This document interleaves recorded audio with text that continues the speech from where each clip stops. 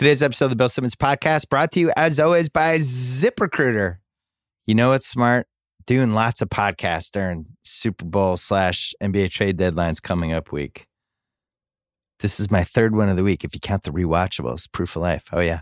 You know what else is smart? Going to ZipRecruiter.com/BS to hire the right people for your business.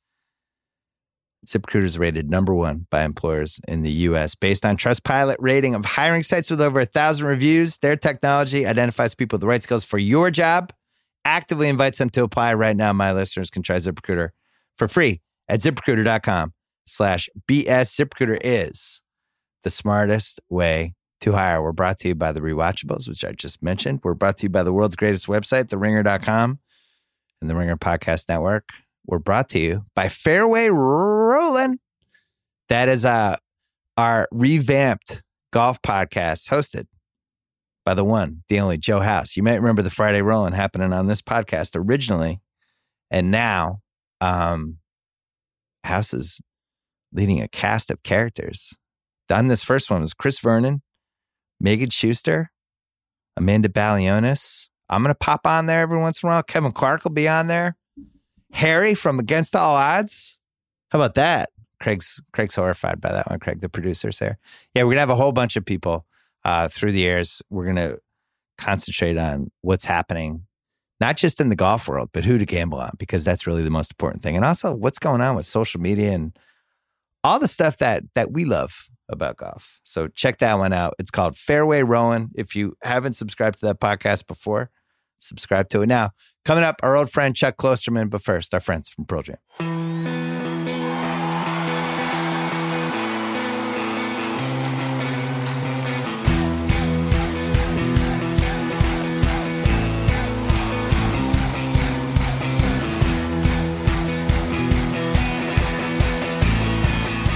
All right, Chuck Klosterman is here in studio, and we realized we've been doing podcasts together for like 10 years, and I don't think we've ever done one in the same room. We've done one.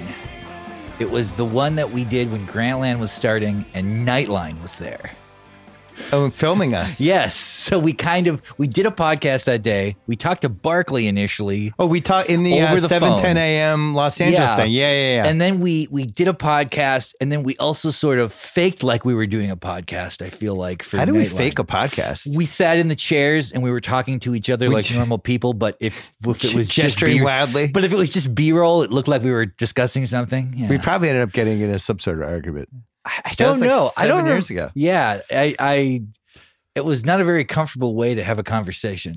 So, yeah, being filmed while trying to pretend you're not being filmed in some podcast studio is a little weird. Super Bowl week. It is. I asked you, my first Super Bowl week was February 2002, the Rams-Pats. So it was the first time I'd ever been. And I had a lot of mystery about what it was like. I'd always dreamed someday I'll get to walk down Radio Row and somebody will grab me and I'll get to go on their show. Did you actually dream about Radio Row as part of it? Cool. Someday I'll go to Media Day and I'll see how weird it is. Yeah. And then you go and it's like, all right, it's kind of fun. It's contrived. But now in 2018, everything is so available. Everybody's videotaping each other and there's Instagram and all these different things. Do we need Super Bowl week anymore? Well, I suppose we need it more, right? Because we have more ways to get content? Prop up all these businesses that would just traffic in imaginary stories. That's like sort of what the world is now for the most part, right? The media world is mostly constructed stories. So I think we probably need, there's really a real necessity for it now. Like how many stories have run this year about the idea that Super Bowl Media Day is insane? I bet there are 20 stories. God, I feel like that story was dead 10 years ago. Well, it doesn't matter. It's not going to change, right? No one's going to go to it and actually be like, actually, Media Day is the most important way to understand football. That's not going to happen. Yeah. I think anybody who's sent to that, certainly if you're sent to it for the first time, your takeaway is going to be this is just a circus. I bet if you Google Super Bowl Media Day and circus, I don't know how many hundreds of things would come up. But so, I mean, when you say, do we need it? What would have to happen to constitute needing it? Like for a legitimate reason that we authentically need this. I guess the thing I always wondered is why the radio stations and TV crews have to go. Isn't that sort of viewed as one of the perks in getting that job? You will get to go to the Super Bowl. You will get to cover the Super Bowl from the site. Technically a perk. Yeah. That's how like South by Southwest used to be that way for like being a music journalist. You got to go there for 4 days in, kind of late winter, early spring when it was really nice in Austin and see a bunch of shows and walk around with what's it called when the thing like your badge is laminated badge. Yeah, there's a word for it. There's like for what the thing is called. But it was like you'd walk around wearing that thing. It's just with an L. Lanier? Something like that. Yes. Lanier? Yeah. Lanyard. Yes. It's like you get to walk around with a lanyard. Yeah. And that, you would always come back with things to write about, but it wasn't essential. Like, it's not like the story couldn't exist without it. That's just part of it. So I think for a lot of radio guys, it's like, they get up every morning at 7 a.m. to do this job, but they know one time of the year they get to go to this place where they get to kind of interact with other people like them. And, I remember when I went in 2002, it was still pretty early in the internet and everything was being covered traditionally.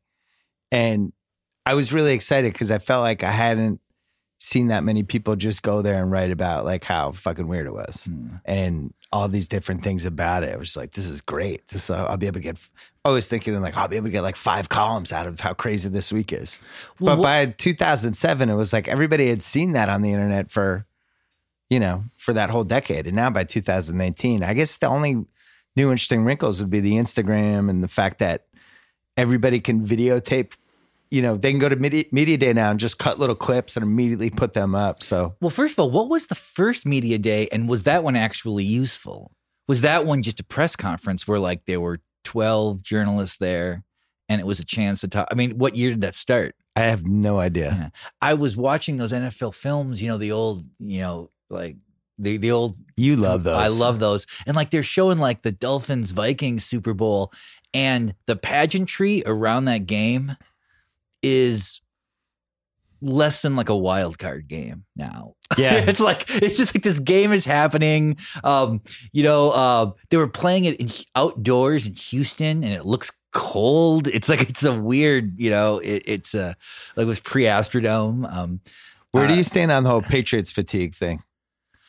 Well, I don't know. I generally am of the opinion that dynastic teams are good for sports. That's how I feel, especially when they're based in the Boston area. Well, I suppose, it's like the thing is, it's like I root kind of against the Patriots now, like most of America. And yet if it comes down to the very end and it's a close game, I'll be like, it'll be kind of charming if the Patriots win. If Brady can do it again. Yeah. So here's the one question I want to ask you about the Super Bowl. I feel like this will be a kind of a controversial take, but okay.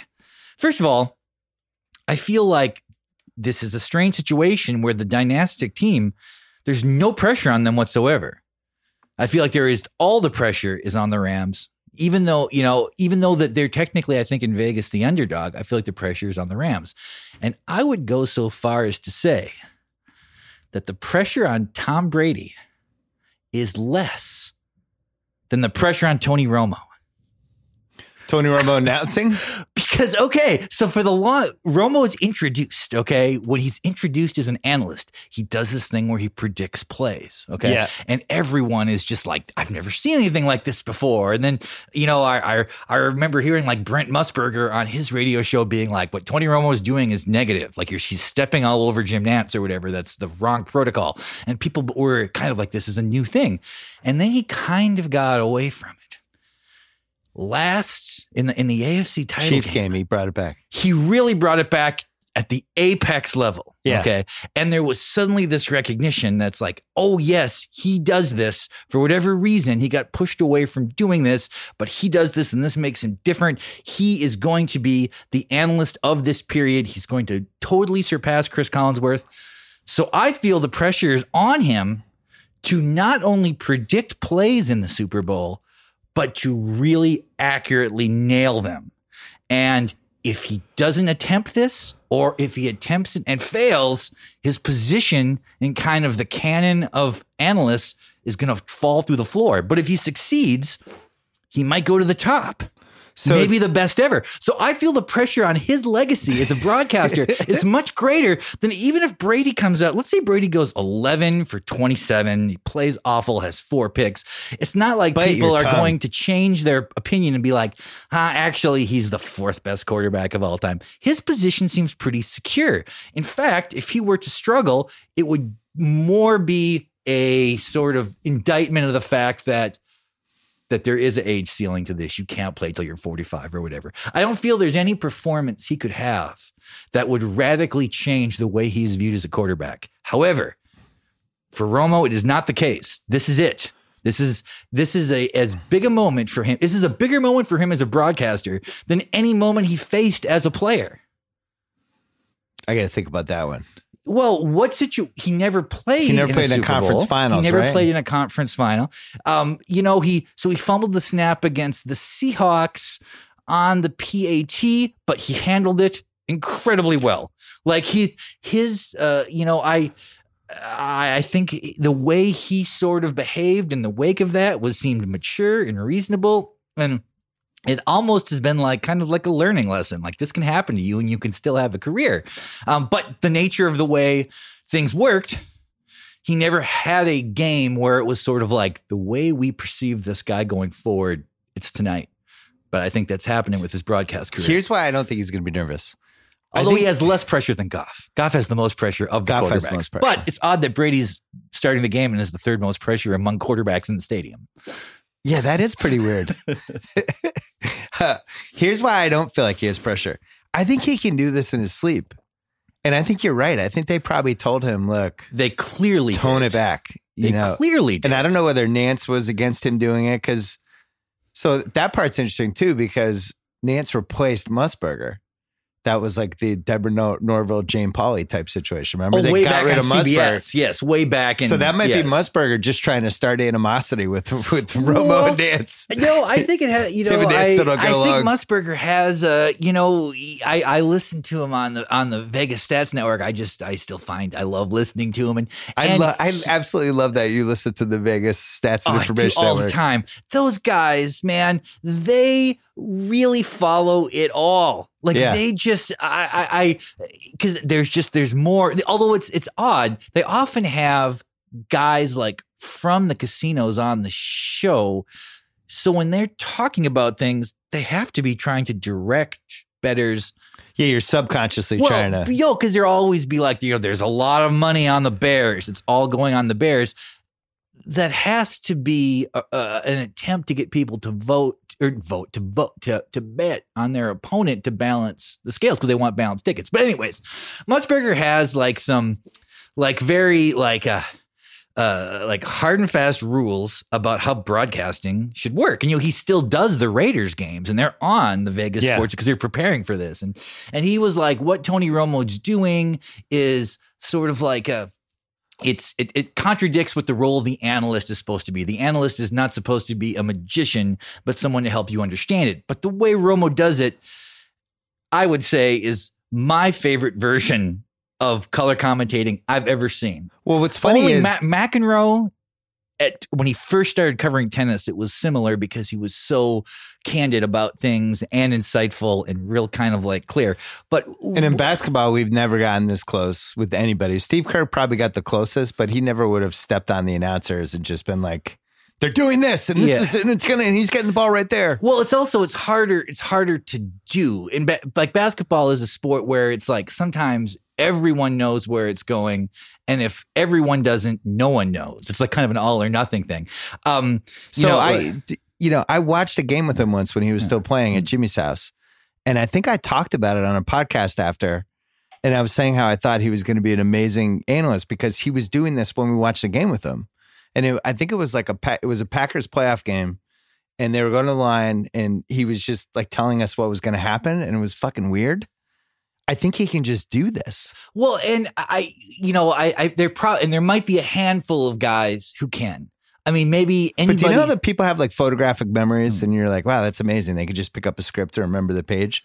He might just be able to look at,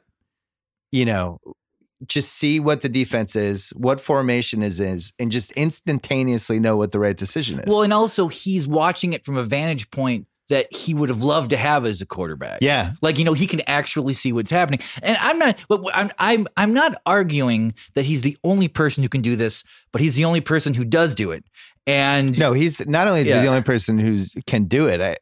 He's doing it at a crazy accurate level. And Collinsworth, after the play, could be like, here's what happened. That left guard missed a block, and then this guy, and that rushed the throw, and then you'll see the replay, and he's right. But he won't tell you before the play. Collinsworth is impressive because it does seem like he sees things that I didn't see. Yeah, he can see the 22 guys. Yeah, he doesn't, he's not watching the ball. I, as a person, still am typically watching the ball, no matter how much I tell myself that it'll be better if I don't, I do. But it's just, there was just some situations in that Patriots game where he would say what would happen, and it would happen so exactly that it was hard to not kind of react like, oh, wow, like, over and over again. It was even cooler for me. I watched with my dad and my uncles and my friend Brady, Kevin Brady. But he was, it was such a tense moment of the game, and 3rd and 10. And you're watching and thinking like, man, I hope they give it to Edelman. I hope Edelman can get open. And then Romo's going, watch this. They're going to send Edelman right over the middle. He's going to be open, Jim. And then he would be open. But it was weirdly reassuring for how nervous we were for the moment, because Romo was telling us things that we were like, oh, this is good. Once that happens, we're in good shape. But there was a lot of media attention in the wake of the conference final games about this. I saw many things written about Romo.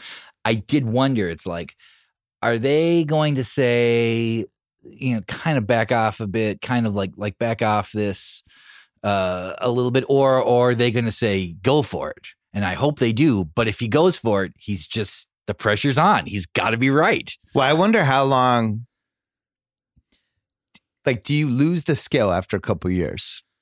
Like, just from not having played football, every year that you're away from it, you lose the ability. Because, I thought Collinsworth, when the first few years when he was out, really saw the game in a way that he still is I would say 85% can see it. But early Collinsworth was really a revelation. Yeah. Well, because I suppose I'm just more used to him when now. You're just out of the league, you also have a hyper knowledge of all the personnel in a way that probably does detract as time moves on. Well, this is the problem that the Barkley and Shaq and Kenny are going to face eventually, because they're going to hit a point where none of them have played against any of the guys they're talking about.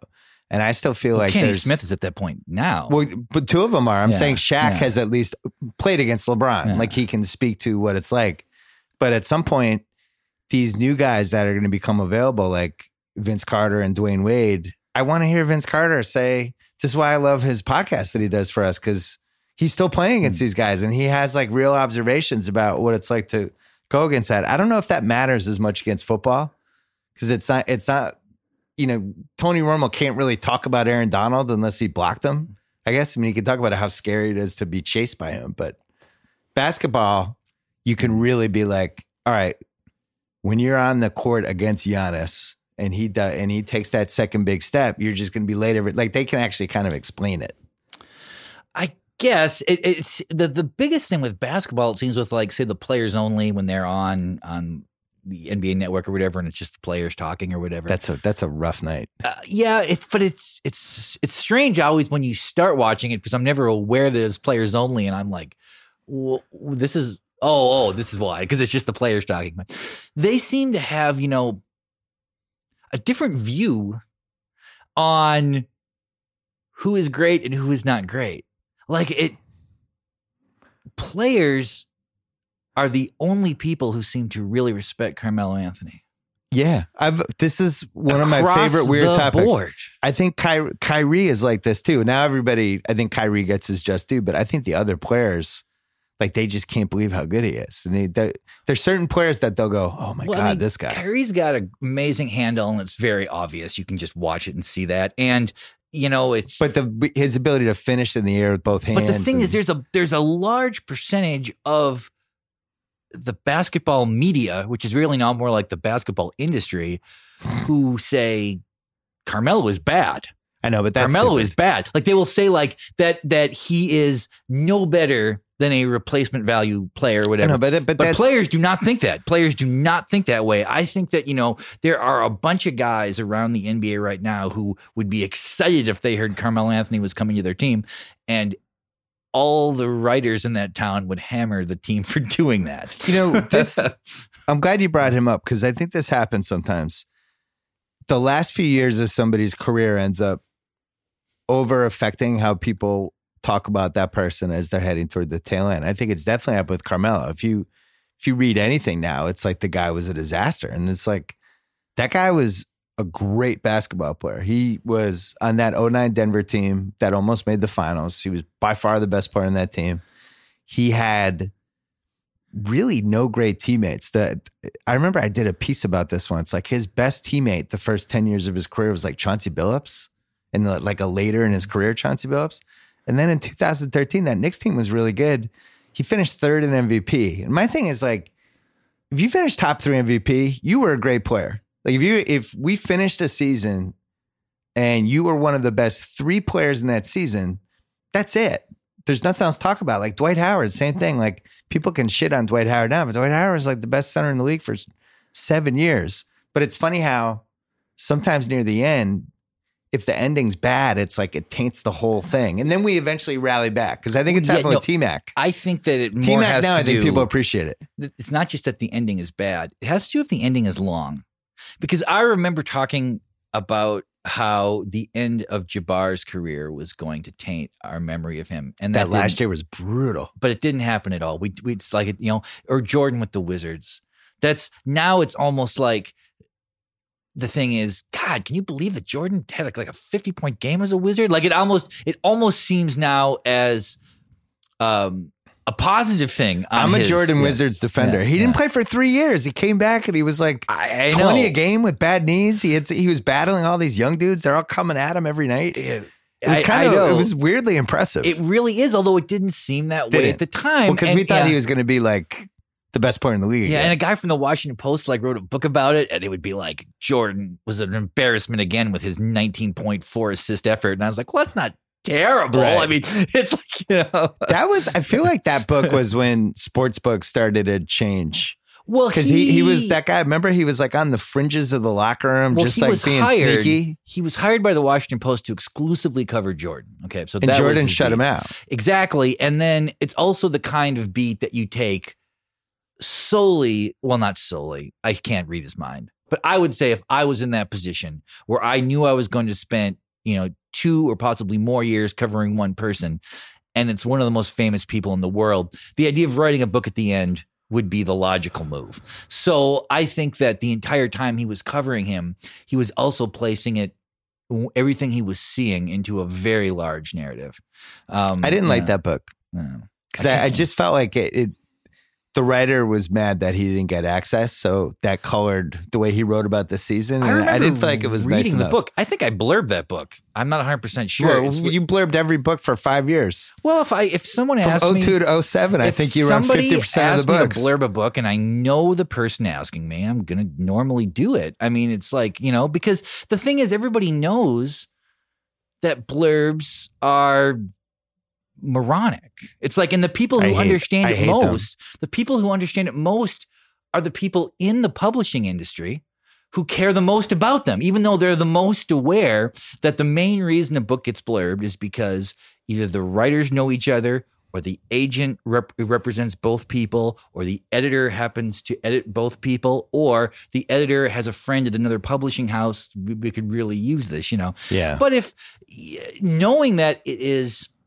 not really meaningful, but in some ways really helps the person out, because it's like, especially a first-time writer, their editor is like, you got to get blurbs for this. We just, my boss will be happy if you do. You were blurbacious. Sure. Is that a word? I don't think so. Hold on, we got to take a break. Yeah. Let's talk about Sonos Beam. It's a smart, compact soundbar for your TV and the newest addition to the easy-to-use Sonos home sound system. I can't speak. I love Sonos though. I was always like waiting my whole life for home sound theater to get just easier and better. I remember like in the mid 90s, the DVD boom happened And everybody tried to get these home theater systems, and it was all a disaster, and the stuff was too big, and the speakers would blow out the moment, you accidentally put the volume up too big. And now it's just like, we've perfected it. The Beam has changed the way I watch sports. It's made movies better.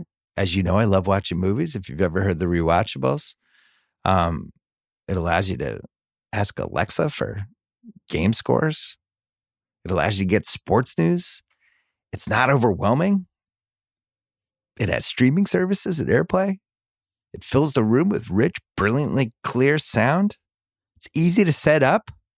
Connects to your TV with just one cord. Syncs with your existing remote, which I also love. Walks you through the setup step by step. And again, I mentioned built-in Amazon Alexa. You can connect the speakers over your Wi-Fi, listen anywhere in the house. It's just smart. It's what you want in 2019. Go to Sonos.com to learn more and order your Beam today. That is Sonos.com. The Sonos Beam. Check it out. All right, back to that whole thing about the last few years tainting a legacy. It's always funny when this happens because after a year passes, everyone forgets and they just remember the good stuff. And we see this happen all the time. Like Shaq had a really kind of depressing last couple of years, right? And plus he was like, 50, 60 pounds heavier and had just become kind of a parody of what Shaq was. Nobody talks about that now. They talk about Lakers Shaq. So I think with Carmelo, I think eventually things will circle around and people will be like, you know what? For his era, like some of the production he had, and if he was the best guy on a team that had decent talent, you were a fringe contender. Well, that's going to be his legacy. He may also become emblematic of this shift that has happened in the NBA. And if someone's trying to explain this shift after it's forgotten, maybe they will use him as an example of somebody who there was a time when the things he did was extremely valuable, and then things switched in a way where the same player, or I guess not quite the same player, but a similar type of player like him was just, like a... You know who this happened to? This happened in baseball. The Steve Garvey, Jim Rice types. There was this era in the 70s and 80s, and Steve Garvey was like the best first baseman for years and years. It was like if you asked anybody, I don't even think he's in the Baseball Hall of Fame. And if you go back and look at his stats, you're like, wow, his OBP wasn't high enough. And they'll criticize about all these things, but like his job was to just drive in runs and put his bat on the ball when guys were on base, right? They just thought about things differently. Carmelo's job wasn't to, get to the free throw line and shoot threes. His job was to they would throw him the ball and he would, he'd have these big guys underneath. He would try to figure out, could he get to the rim? Should he just take a pull-up 20-footer? Nobody was telling him pull-up 20-footers were bad. So I don't know how we hold that against his career because he played the way everybody played at the time. Whereas it's interesting. Some of the guys, you look at the advanced metrics now, and some of the older guys, it's actually really favorable for them. Like Larry Bird was a 50-40-90 guy one year, but we didn't know what that was. We didn't think it mattered. Barkley, his numbers really translate well to the stuff we care about now, but he didn't know that at the time. That was just the way he played. Although he shot a lot of threes at a very low percentage. Well, that was, as his career went on, he started taking, he was like a 30%. But I'm saying the Philly But I guess the Barkley, fact that he was taking them at all, right, by modern standards is it was good. He should have been, And then other guys didn't age as well, but, Iverson was playing 43, 44 minutes a game and taking a lot of shots because he was on a shitty team. I don't know. It's tough to go backwards and kind of legislate how people should have played.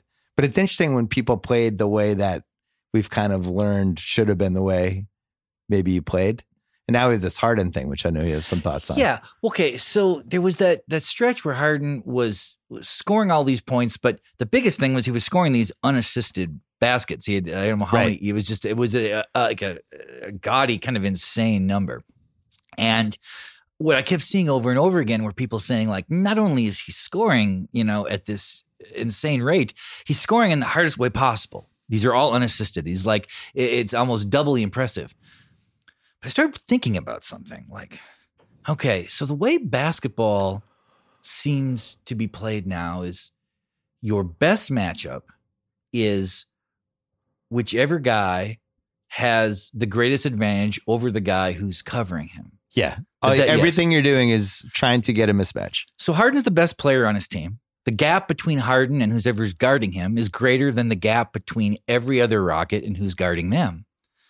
So is having him just bring the ball up and attempt to score, and if he's doubled, he throws it to the open guy who's standing on the perimeter, is it actually a better, more efficient way to do this?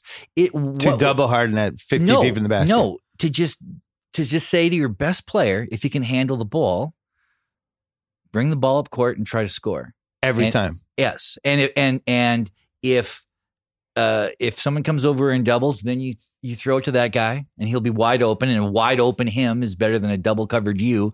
But for the most part, almost play the way a fifth grade team does if they really want to win. I was going to say, you're basically describing eighth grade girls basketball. You know, this is my daughter's team. We have one great guard and she could basically get a good shot every time.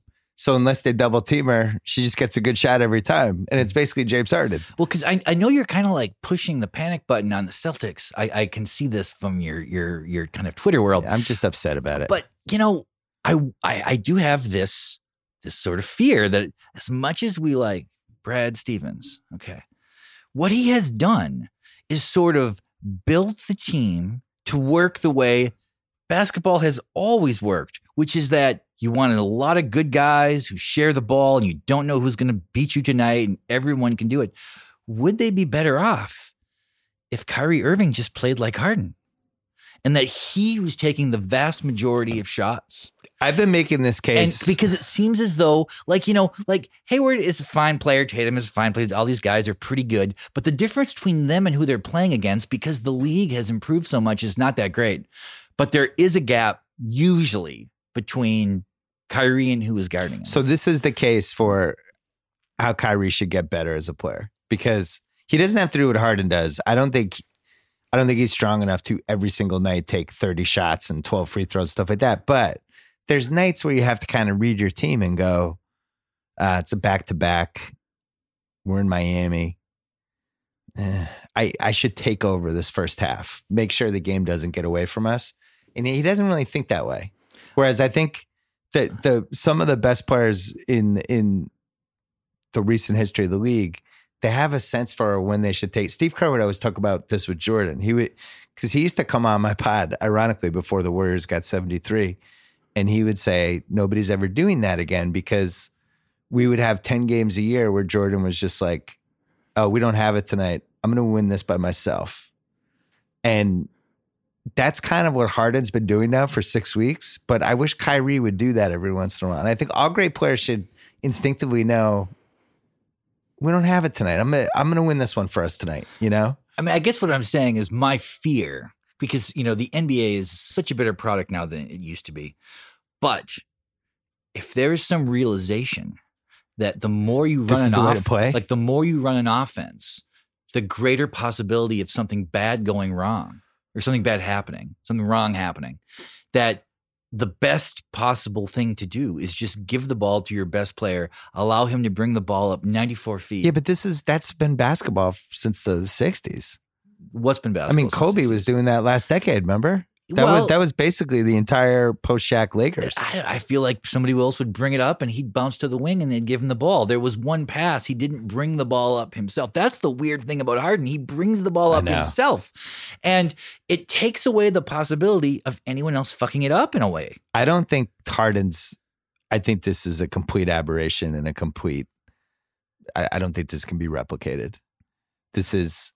Well, he he does have the three things that you need: that he's a great 3-point shooter, he's a very good free throw shooter if he goes to the rack, and he is a good passer. So if guys come over, you know, during that stretch, you know, where he was scoring all those unassisted baskets, he had like 24 assists or something, or 21 assists during that period. It wasn't like the team didn't have any assists; they all just came from him. There might not be a lot of other guys who could do that. But you're leaving out two things. Yeah. One is that he's unguardable. Like if he misses, it's because he missed. It's not because somebody like shut him down, which puts him on a list of it's less than 6 guys. You know, like Jordan was unguardable.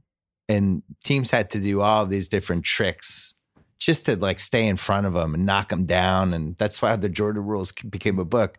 Harden's the first guy I've seen. I don't even think you could say LeBron was unguardable. I think he had stretches. But this is like, well, he couldn't shoot as well. Yeah, there were things shoot as well from the outside. You kind of nudged him. You nudged him to doing things that he wasn't great at, and you just kind of hoped he missed. Kobe was like same thing. Kobe, you kind of tried to. He was a 31, 32% 3-point shooter a lot of those years. Kind of hoped that he would settle for long twos, maybe not go to the basket. The Harden thing, it's like I watch these games and I'm not really sure what the team should do other than double team him. But if you double team him, he's going to throw the ball over to Ariza or something, standing alone in the corner. Right. It's like and then all those shots are worth 3 points, which is like this is the second piece of this. Daryl figured out the right guys to put around him so that in every situation you're kind of screwed. It just seems as though that this type of player, the type of player he is going to emerge more and more. Which is that a guy who specializes in these specific things of shooting from distance, going to the rim and getting fouled, but still being able to deliver the ball to open guys. And then the floor is spread, and I don't know what you do. I don't know what you're supposed to do in that scenario. It does seem like an incredibly efficient way to score. You're basically doubling down on somebody who's your best player. And the thought is like, all right, if there's 30 possessions a game where he's going to try to score, what if we made that 42? This is kind of what Westbrook did with OKC. The problem was he wasn't efficient with all the attempts he was getting. Like they didn't have a good offense. They were like 17th or 18th when he was doing that. Houston has a good offense when they're doing that. Like they're scoring 140 points in these games. So they basically doubled down on the one thing they had that was working. Now Chris Paul's going to come back, and I wonder, does he screw it up? Harden's definitely going to score less. Like I didn't you do like a pod with Shea or whatever, and you were talking about he had a shelf life of when to go for 80. It had to happen during that period. This isn't sustainable. I honestly think he would get hurt if this kept going. At some point, I don't know if he would get hurt. Why would he get hurt? Because all the free throws he's taking, and I don't think you can do this for 6 straight months. I really don't. I don't know. It's too physically punishing. It would be one thing if he was playing on the block and they were throwing the ball to him over and over and he was getting hammered and hammered. He gets fouled in the least physical ways possible sometimes. Like it seems like it doesn't, while you're watching the game live, it doesn't even seem like a foul. They show the replay. It was, I guess. Does it shock you like when you, it's funny, like, because we grow up and we both of us like the history of stuff, that we're watching one of like the all-time craziest basketball seasons ever from this guy. Like the fact that he's going to be 37 points a game and go into this level where it's basically like just him and Wilt in this one Michael Jordan year, and that's it. It's kind of staggering. Yeah, it is. It's staggering that he seemed to improve so much from already being a pretty good player. Right. But it does seem like he moved up an entire tier, and that was a surprising thing. I guess it is. It's just that it's just stranger to me just how different basketball is in general. If someone had told me 10 years ago, it's like, what sport's going to be the most different 10 years from now? I think everyone would have said basketball. Everyone would have said football, right? Yeah, right now he's at 36.3. Yeah. Jordan got to 37.09. So he'll probably settle around 36 because I do think Chris Paul is going to cut into it. I'm with you, though. By the way, I also think football is really different. When you watch if you watch games from 15 years ago, the guys getting just crushed over the middle and some of the stuff on the special teams it's and different. how the quarterbacks are treated, it really is different. It's shocking. I don't feel it is as philosophically different as basketball is, though. I agree. Because football has, they changed the rules a lot in football, and that's part of it. And, football's controlled by the coaches so much that you expect that to a degree, that there's going to be new ways of thinking, and we're going to bring the spread in. We're going to bring, all these different things in. basketball, you don't really anticipate that happening. It doesn't seem like it can change that much, but it has changed completely. Brook Lopez making 5 threes in a quarter. I watched him the other night. Yeah. Yes, he was like, he started 4 for 4, and he wanted the 5th, and they wouldn't give him the ball. But it was and then so like, how long can Brook Lopez play now? Guys his size could already play a long time, longer than their effectiveness seemed to be. But now he has this other skill. He could play a long time. The part that amazes me is just how easily guys are making threes now. Like just the sheer totality of guys on an NBA roster who could make a 28-footer. I remember I was living in Boston when they had the 3-point line, which was Bird's first season. And we had this guy, Chris Ford, who eventually became a coach. He made the first 3-pointer in NBA history. And he was kind of our 3-point specialist. Yeah. And he probably made, I bet he didn't even make 90 in a season. And he had this little shot where he kind of pushed it from almost his chest, like a little kid. But when he would shoot it and, you know, somebody opening the ball would swing around and he would take it. And it always seemed weird. It was like, he tried one of those 3-point shots. And now it's just, you know, you'll watch games where the team will take more threes than twos. And this is 40 years, you know, that I guess like the two biggest things that have happened are the dunk and the 3-point shot in the last 75 years of basketball. Because think about Kareem. How many years? Last 75 years of basketball. They added 3 seconds in the lane with George Mike, and that was a huge change. So is that 70 years or 65? He played 54. So when Russell comes in, it's 56. So that's 50, 60 plus years. So since Russell comes in, they got rid of offensive goaltending. I would not put that ahead of those two. No, I would not. But I remember in the 81 finals, Bird made like the dagger 3 to kind of finish off the Rockets. And it was like, oh my God, like he took a 3 to make it, you know. Now it's like, of course he would have taken 12 threes a game. Yes, it's pretty bizarre. It is bizarre. But I kind of do miss 2 things. Or is it bizarre that it took so long to happen? I mean, this is Daryl's case. Yeah. Daryl's like, where the fuck was everybody? Yeah. He was saying this last decade, you know, but even like we were at Grantland when this started. And I think the Knicks took a lot of threes one year. And it seemed when like Pitino was there. No, I'm saying like 2012 range when that Carmelo is a Carmelo J.R. Smith team. Yeah. We were at Grantland. I was doing countdown that year. And the Knicks had 1 month where they were just taking like 25, 26 threes a game.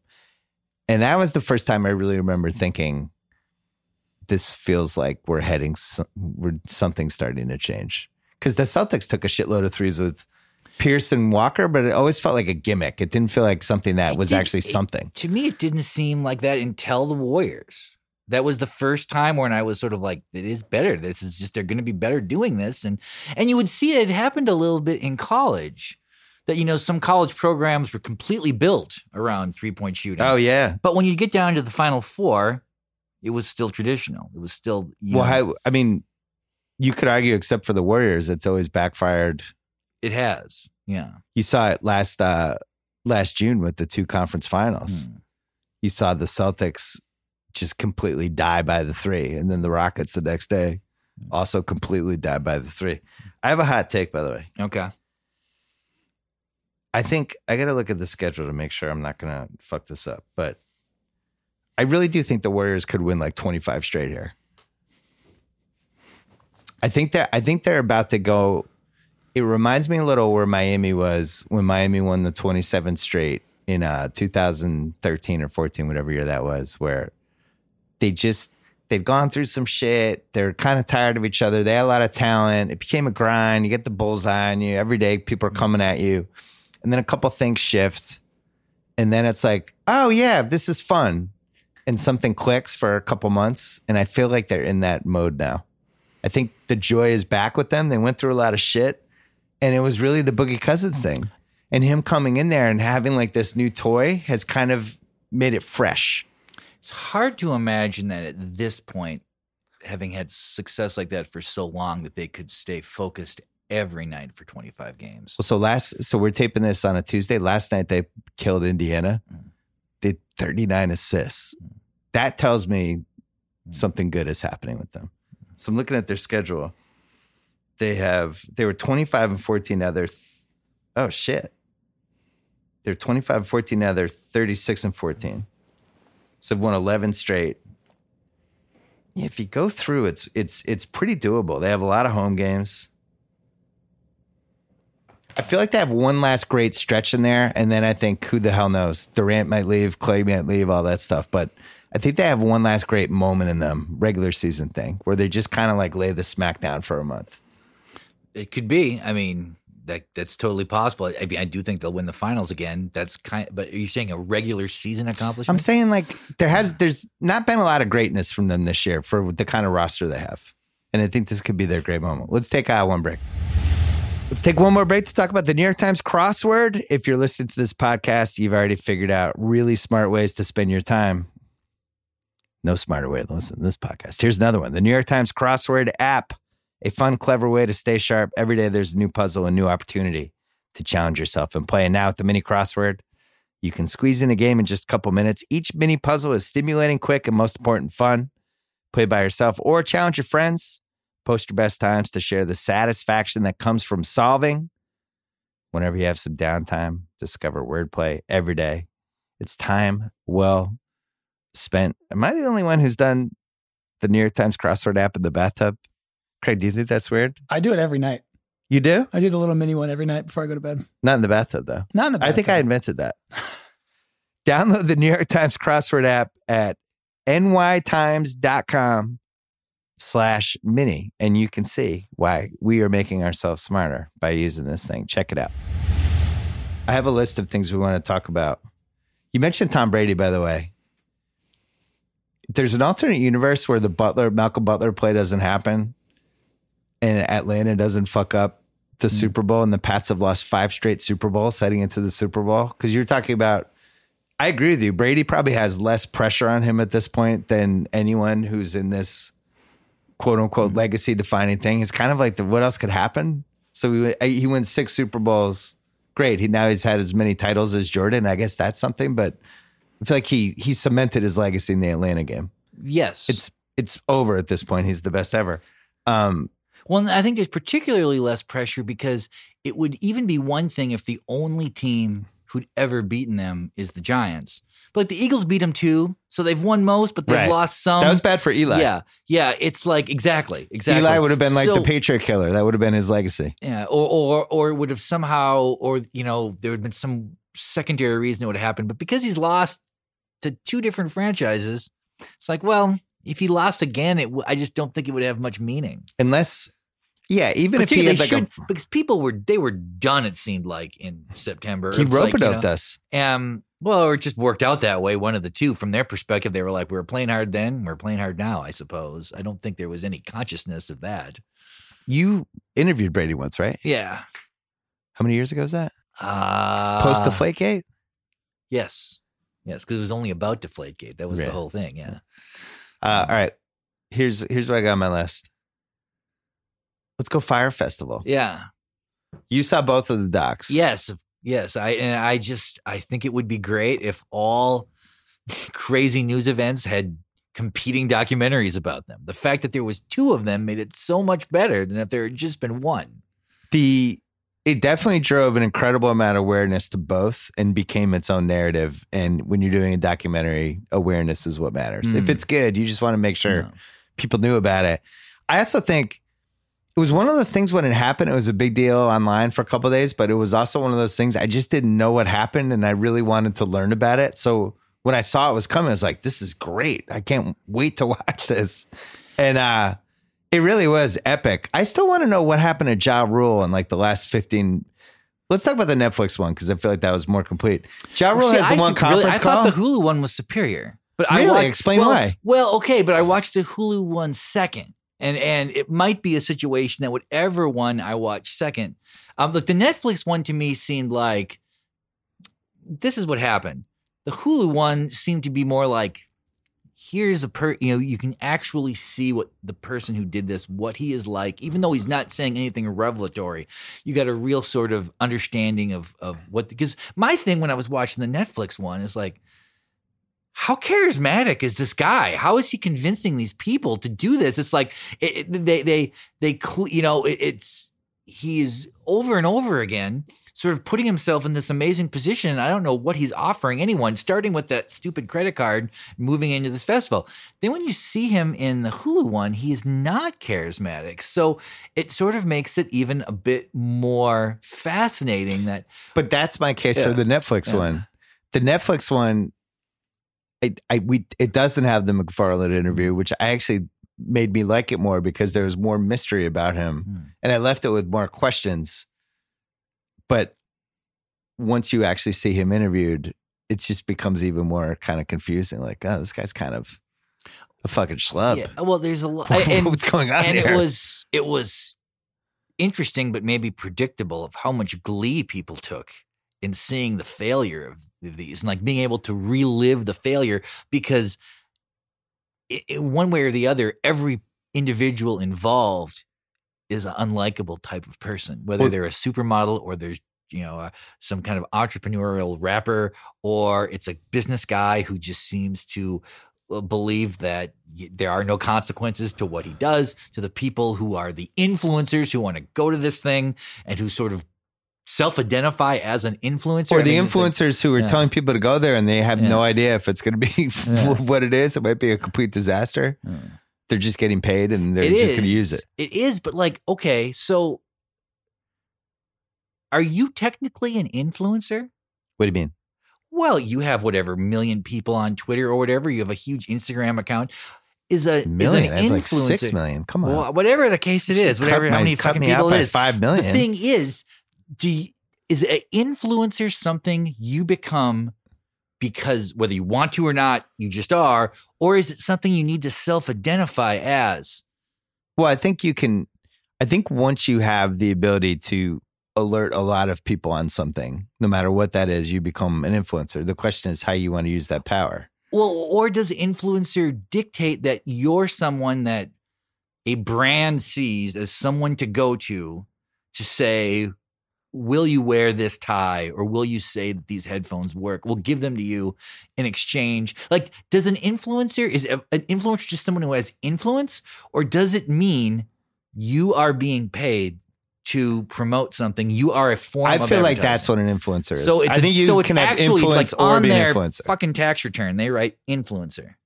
Yeah. Okay. I think that's their job. That's basically 60% of how the Jenner Kardashian dynasty, speaking of dynasties, how they got to where they got.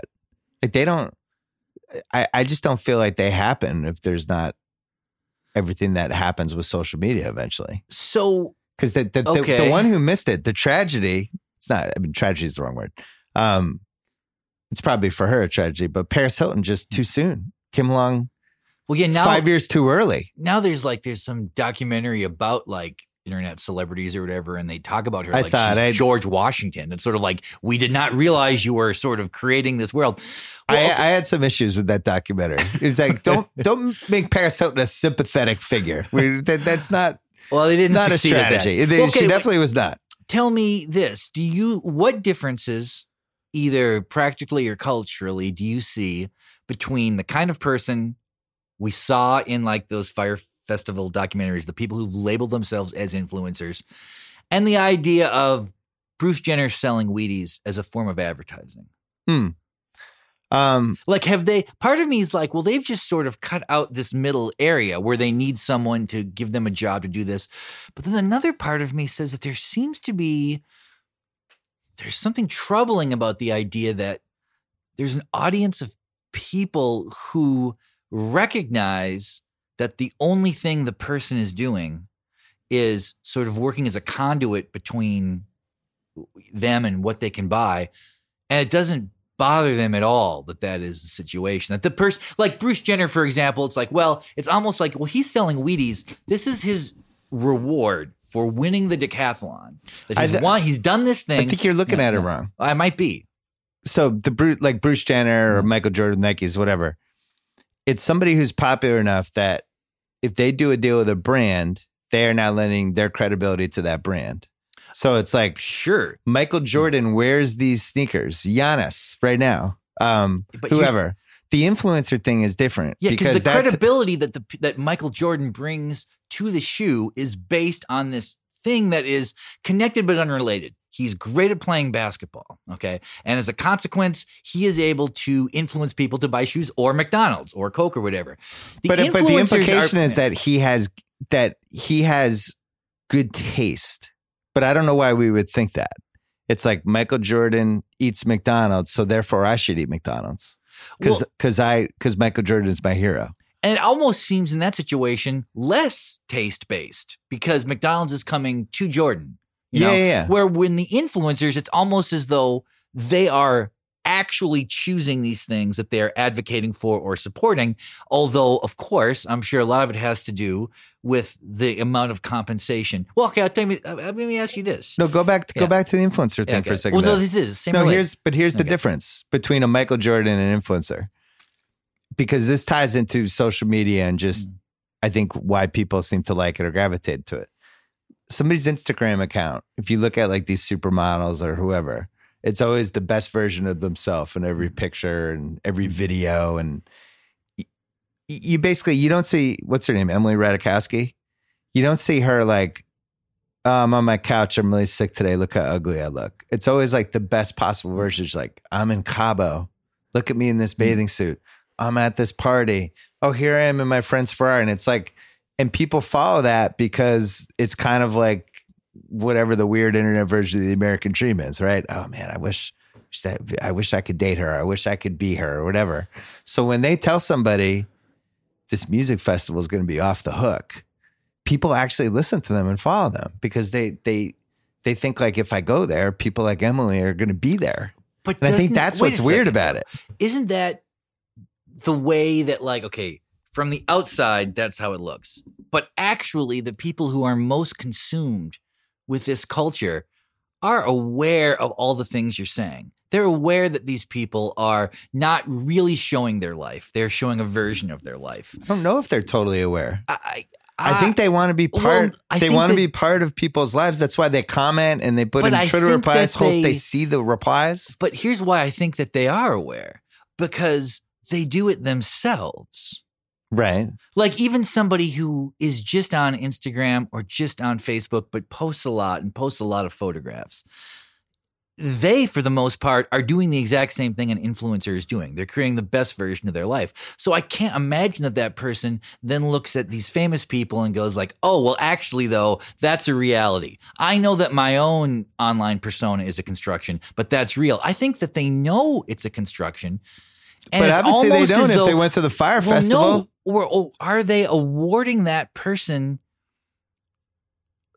for I guess lack of a better term, the entertainment they provide by showing this fake version of their life? Do they see it actually the way you would watch a television show, except that they're static images and they know they're not real, but they're almost like, well, they're so good at this and they themselves are an attractive person. So I'm looking at these things that are attractive to me.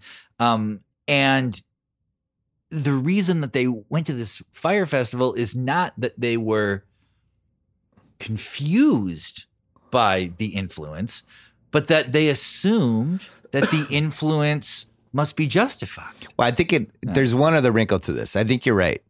But I also think this is something that has invaded everything in this decade specifically. It's like that red rope type of mentality where it's, you know, I noticed that. I remember when Brooklyn, they were doing the Barclays Center. And Jay-Z, they built this special VIP club that was like the ultra exclusive like the VIP club. 40 club, right? Yeah, and that's what this guy Billy tapped into with the credit card. He created this credit card. It's like it's a black card. I don't really know what you got out of the card, what made it special, but it looked cool. They took your credit card, the pre-existing credit card you have, copied everything off the strip, put it onto a heavy black card. And then I think that there was some and then made the demand really hard to get. So if somebody had them, you were in this like little cool club. But this is like, you know, the Soho House, all these different places where it's all about, it's really hard to get into this. You have to know somebody. You have to be cool. And I think that's what Fyre Festival kind of ties into that. It's like, here's this music festival. We don't have a lot of tickets available. Hot models are going to be here. And it's like you have this entryway into this whole world that people think exists. And then meanwhile, the world didn't even exist because the guy was making it all up. And people paid for it. They were mad at themselves probably more than him. I think it was in the Netflix documentary. One person does make sort of a kind of a controversial but true point. Like, he's discussing Woodstock. And he's like, there were all these problems with Woodstock. There was no water. Yeah. There were no bathrooms. There was, to get there, it ended up being a 1-lane road that there was all these parking issues. It wasn't actually in Woodstock. They had to find the second location. There was all these problems with the construction. No bathrooms. But because the performances were great or good enough, and because no one got seriously hurt. That we know about. I think some people did get probably did, but it was not, that, because no one got hurt really. Like, I don't know. Was anyone hurt in the Fyre Festival? I don't think anyone was hurt, I think people were just cold and hungry. That because the event there was a decision was made that the event was positive, all the negative things became charming.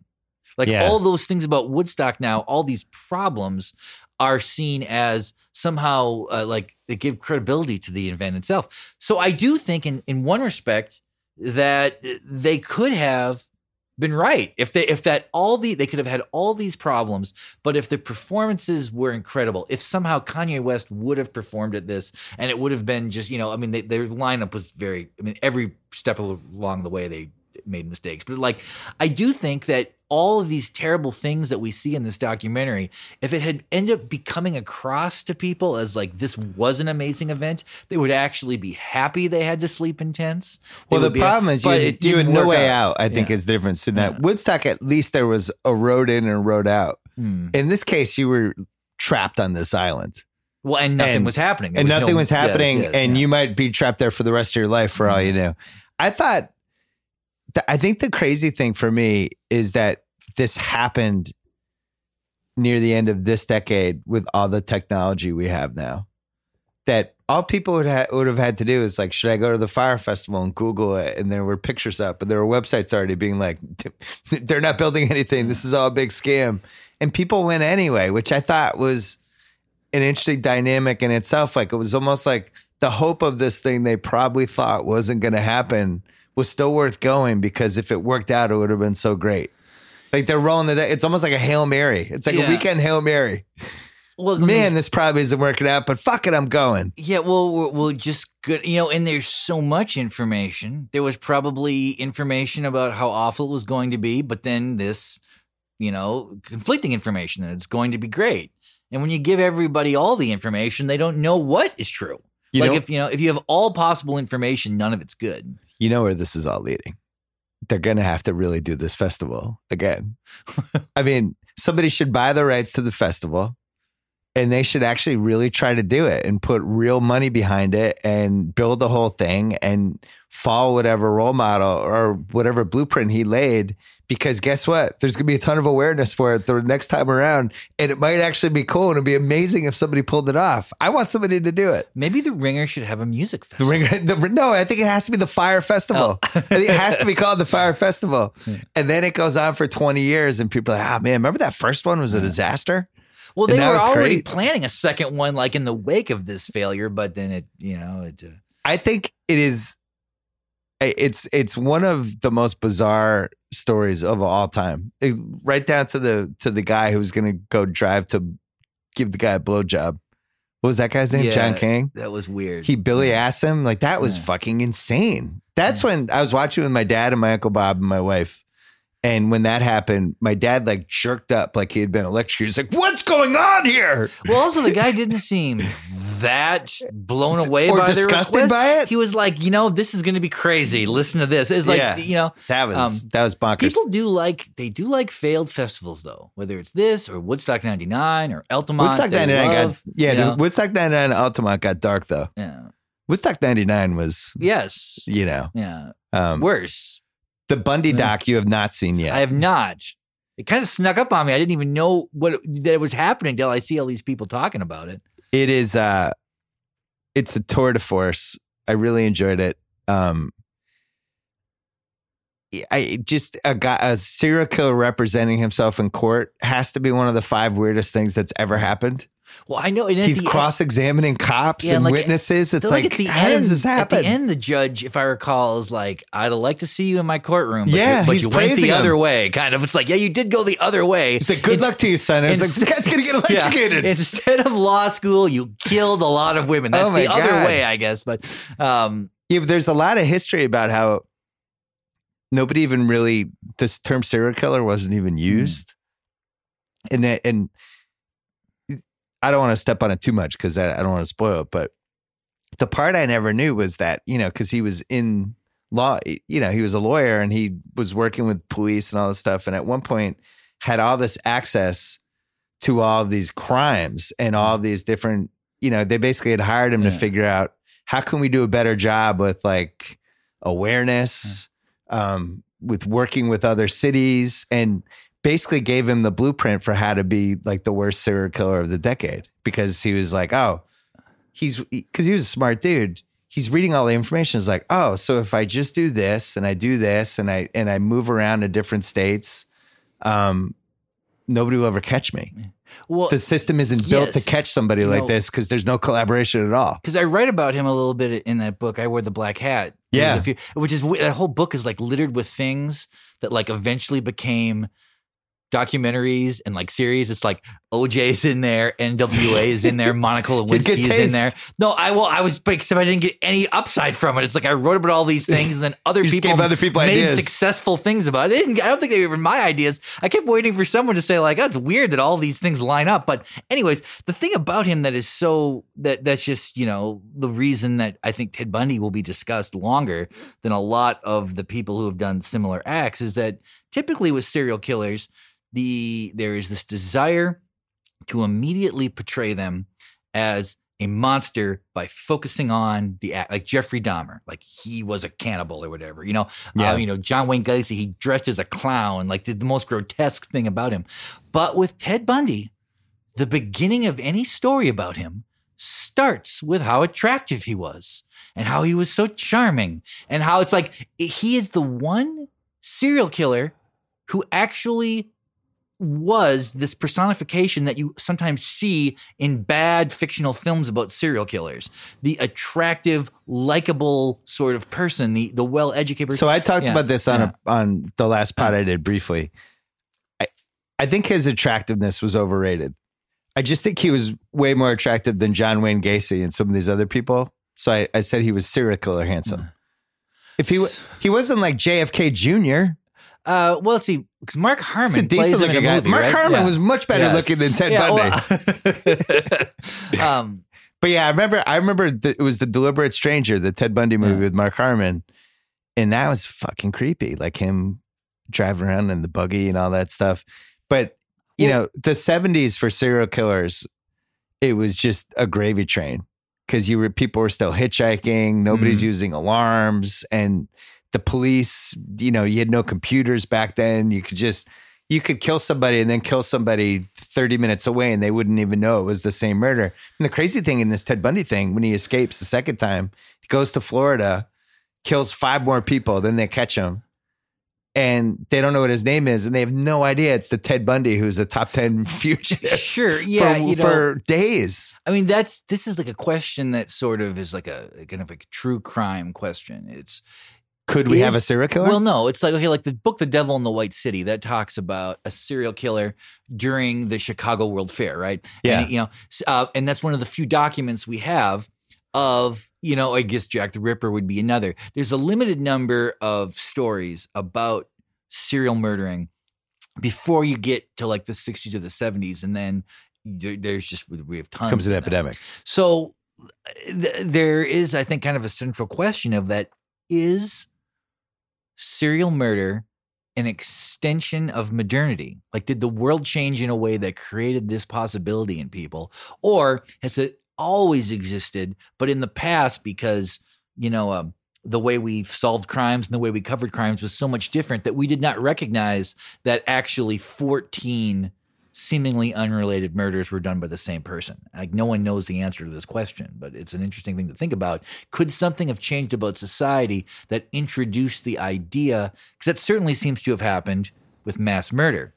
Like, mass murder is a relatively new phenomenon. Did the 3-point line change mass murder?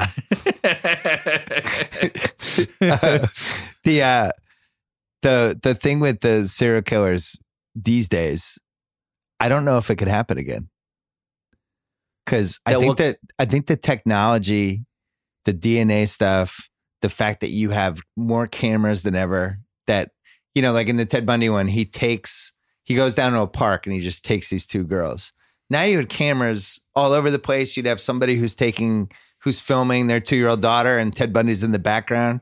I just don't think you can get away with it. I don't think anybody could kill more than, I don't know, you get to 6 or 7. So like what you're arguing is that like the situation with like Son of Sam, like David Berkowitz. Yeah, that guy's caught. Where he kills 2 people. The entire city for a summer is obsessed with the possibility that this guy is going, that couldn't happen anymore, that's an impossibility. I don't know.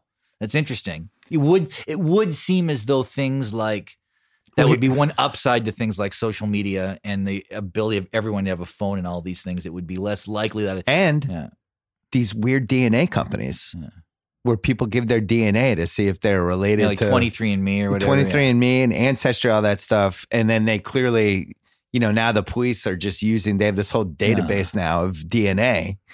So you're thinking that maybe there's someone out there who would love to kill a bunch of people, but he was like, but I did 23andMe 3 years ago. Right. Now they're going to have a list like, I blew that. You know, it's like, I didn't really want to kill anybody then. And now that I do, I can't. Yeah. Or think about like Clear. Yeah. Oh, sure. Like TSA. Yeah. There's all these different ways to get your fingerprints now. I think it would have to be somebody from another country. And I think they would have to keep moving. I don't think you could do it like in the old days where it's like, I'm just in the Pacific Northwest. I'm just going to take out hitchhikers for 3 years. Like, there's no way they would catch that person.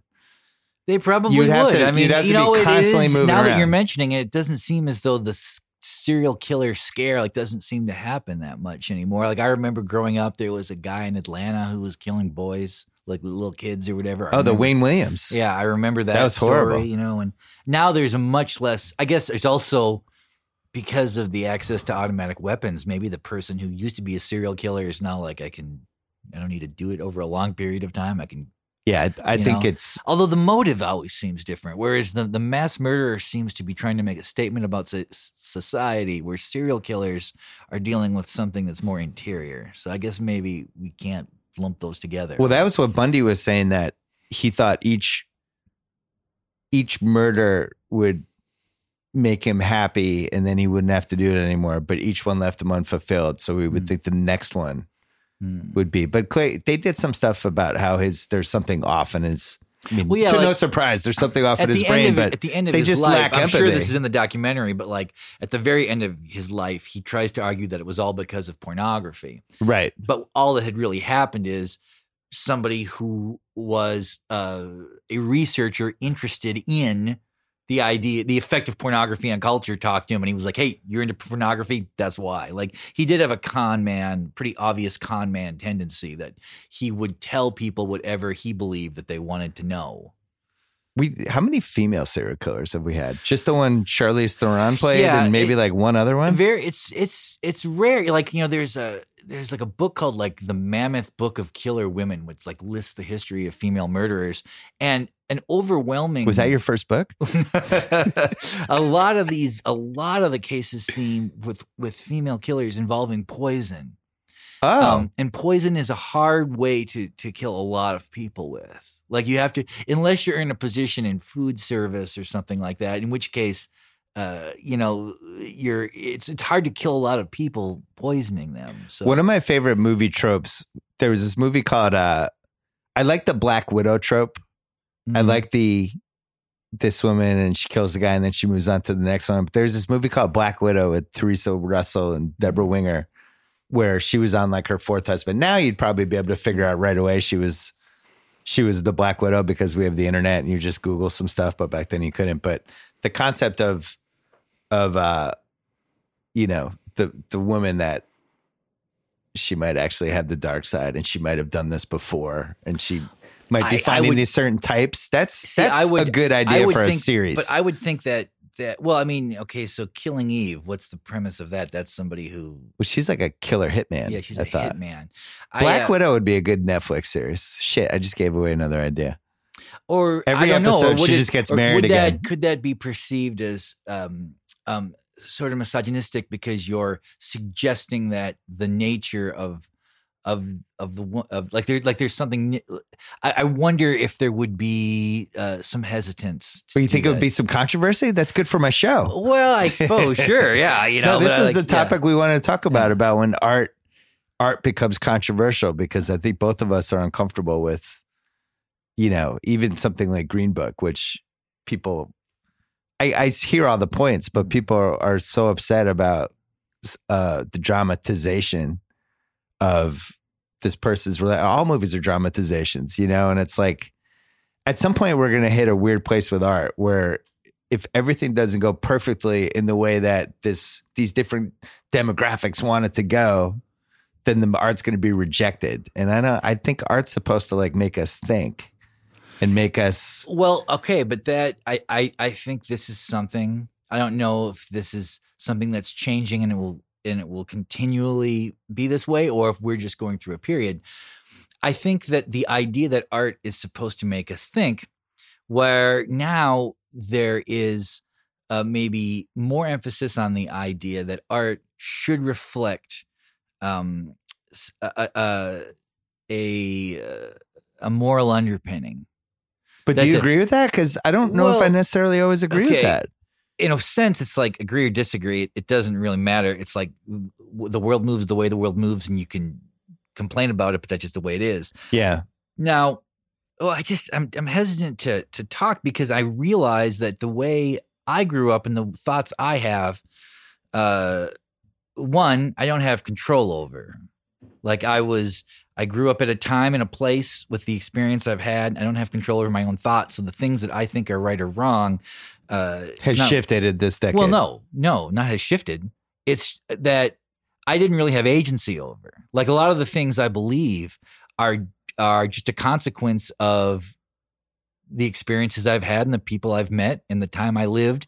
It's not as though, so when you ask me like, is it preferable for the emphasis of art to make you think? Is that preferable to the idea that art is supposed to symbolize sort of moral correctness or whatever? My answer is yeah, but I don't know if I am a credible source because I'm speaking from my experience. My experience tells me that. So, it seems as though just one thing that has just really changed, and I started noticing this change around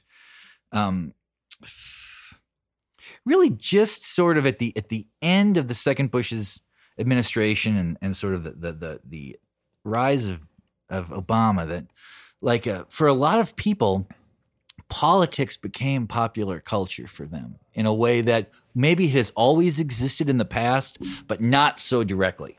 That like their interest in politics and sort of, political science in a way was similar to the way people would once have interest in film or television or all these things that had politics kind of built into them, but you could still sort of see it separately. So once people were like, well, very consciously, it's like my interest is in the nature of society and the politics of society, they're going to put that into all the art they consume. And it does become an important thing. It's like, it's the motive they're interested in art. That's, I guess, the change.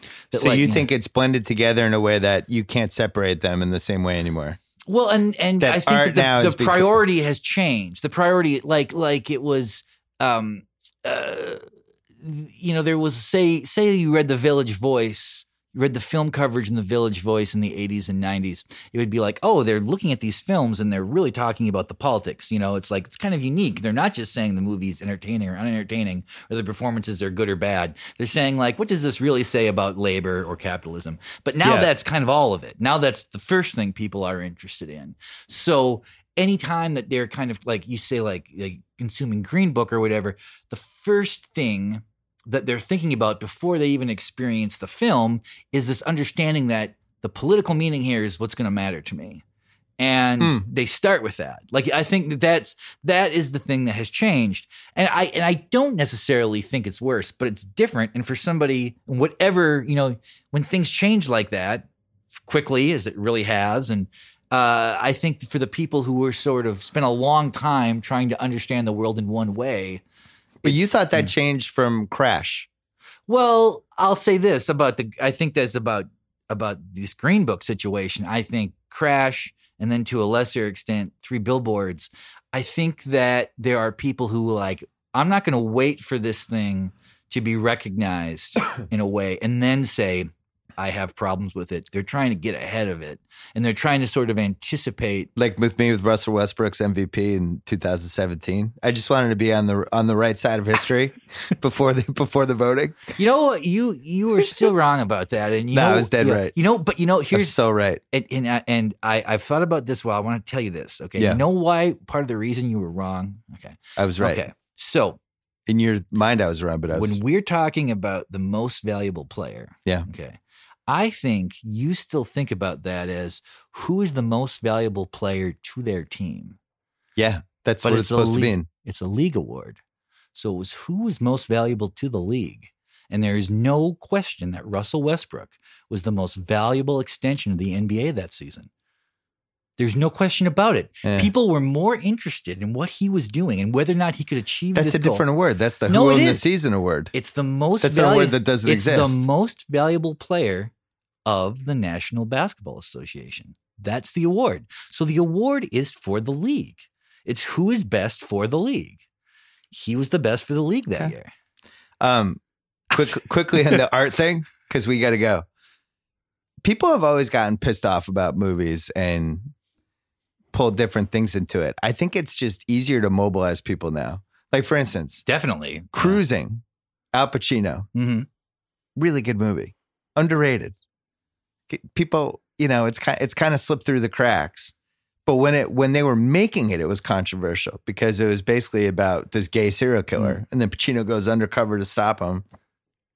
And there were all these gay activists who were like, "This movie's, this movie's homophobic, and they shouldn't be doing this. This is bad. This is going to make relations between gay people and straight people worse. All that stuff." And then the movie came out, they protested it, and then it kind of went away. I would love to know what would happen if Cruising came out in 2019, done the exact same way. I think people would flip out in the same way, but they would mobilize in a totally different way to the point that I almost don't think they would have released the movie.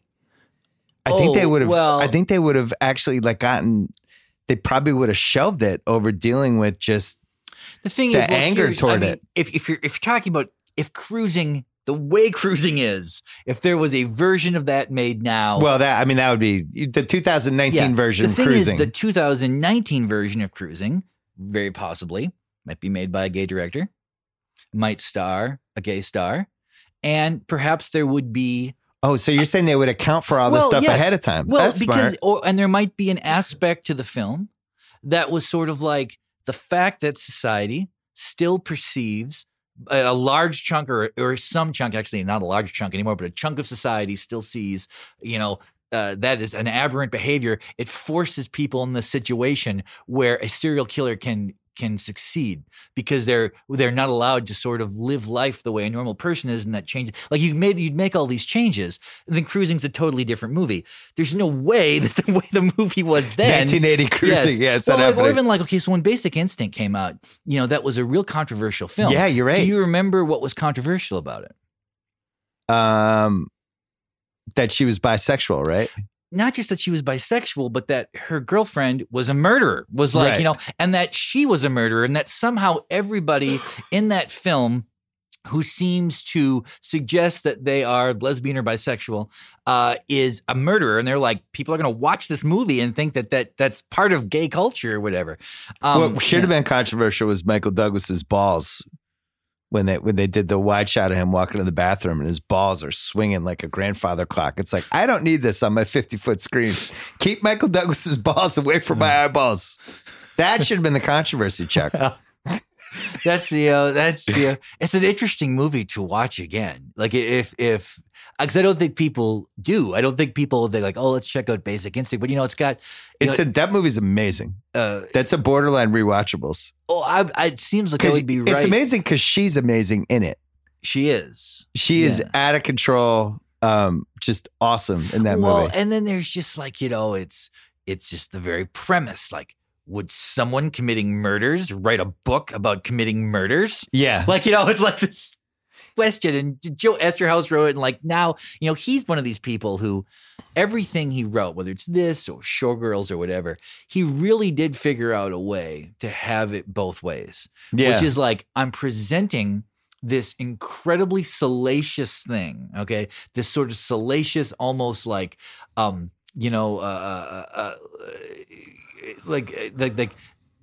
anybody who sees this is going to be sort of jarred by the content, regardless of how much they think the movie is good or bad. And then as time passes, I'll just say it was irony. That's what happens with all those movies now. Right. Like all his movies end up having like a longer lifespan because he sort of changes the meaning of what the movie is, All right, we covered everything except I want you to see High Flying Bird because I think you'll be fascinated by a movie that ends with Harry Edwards. I'll just leave you with that. Really? Oh, really? Yeah. He's in the final. Harry Edwards has a cameo in it. I just want to say that you should watch the Amazon Prime show Patriot. It's the best show I've seen in a very long time. You told me to watch the Lewinsky Clinton. Oh, sure. Thing. Yeah. You watched that? Oh, I plowed through it. That thing was great. Yeah. Lewinsky takes some liberties. She tries to make it seem like she kept a low profile, but I was on Jimmy Kimmel's show and she guest hosted with us for 3 days. Like she's continually made runs at trying to stay in the public eye.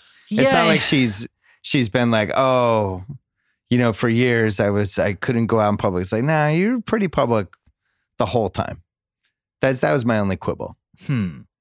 I think she has leveraged the situation in a bunch of ways. Well, this is one situation where she knows she can be sympathetic if she just tells the truth. That's all she has to do. I think she's a really good writer. I've liked the stuff I've read from her. In The Guardian, that was very good. I think she's... Oh. It's like the Kareem Abdul-Jabbar when the people are like, how are you good at this? Like, you're just a celebrity. Now you're good at writing. Kareem's stuff is really good. I like his perspectives. Chuck, as always, a pleasure. When's your book coming out? Oh, well, the book's coming out in July. And we should mention you're out here to do 2 different rewatchables, which we're not going to name, but Chuck's going to be in 2 of them. All right. This was a pleasure. My pleasure indeed.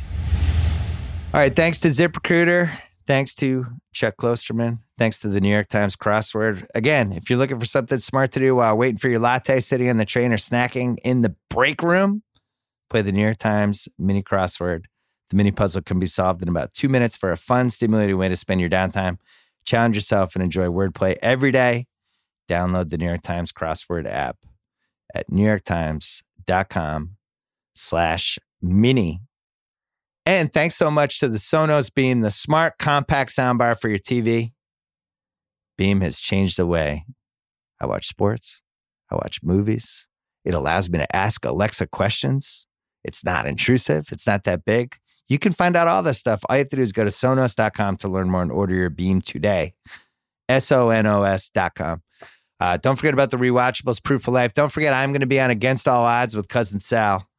And the trifecta banging out Super Bowl props. And then we'll come on Fine and mine on Thursday, and we'll finish the job. We're also going to talk about on Thursday the trade value, putting up the January list, and some of the guys that moved up and down on that list. So I will see you then.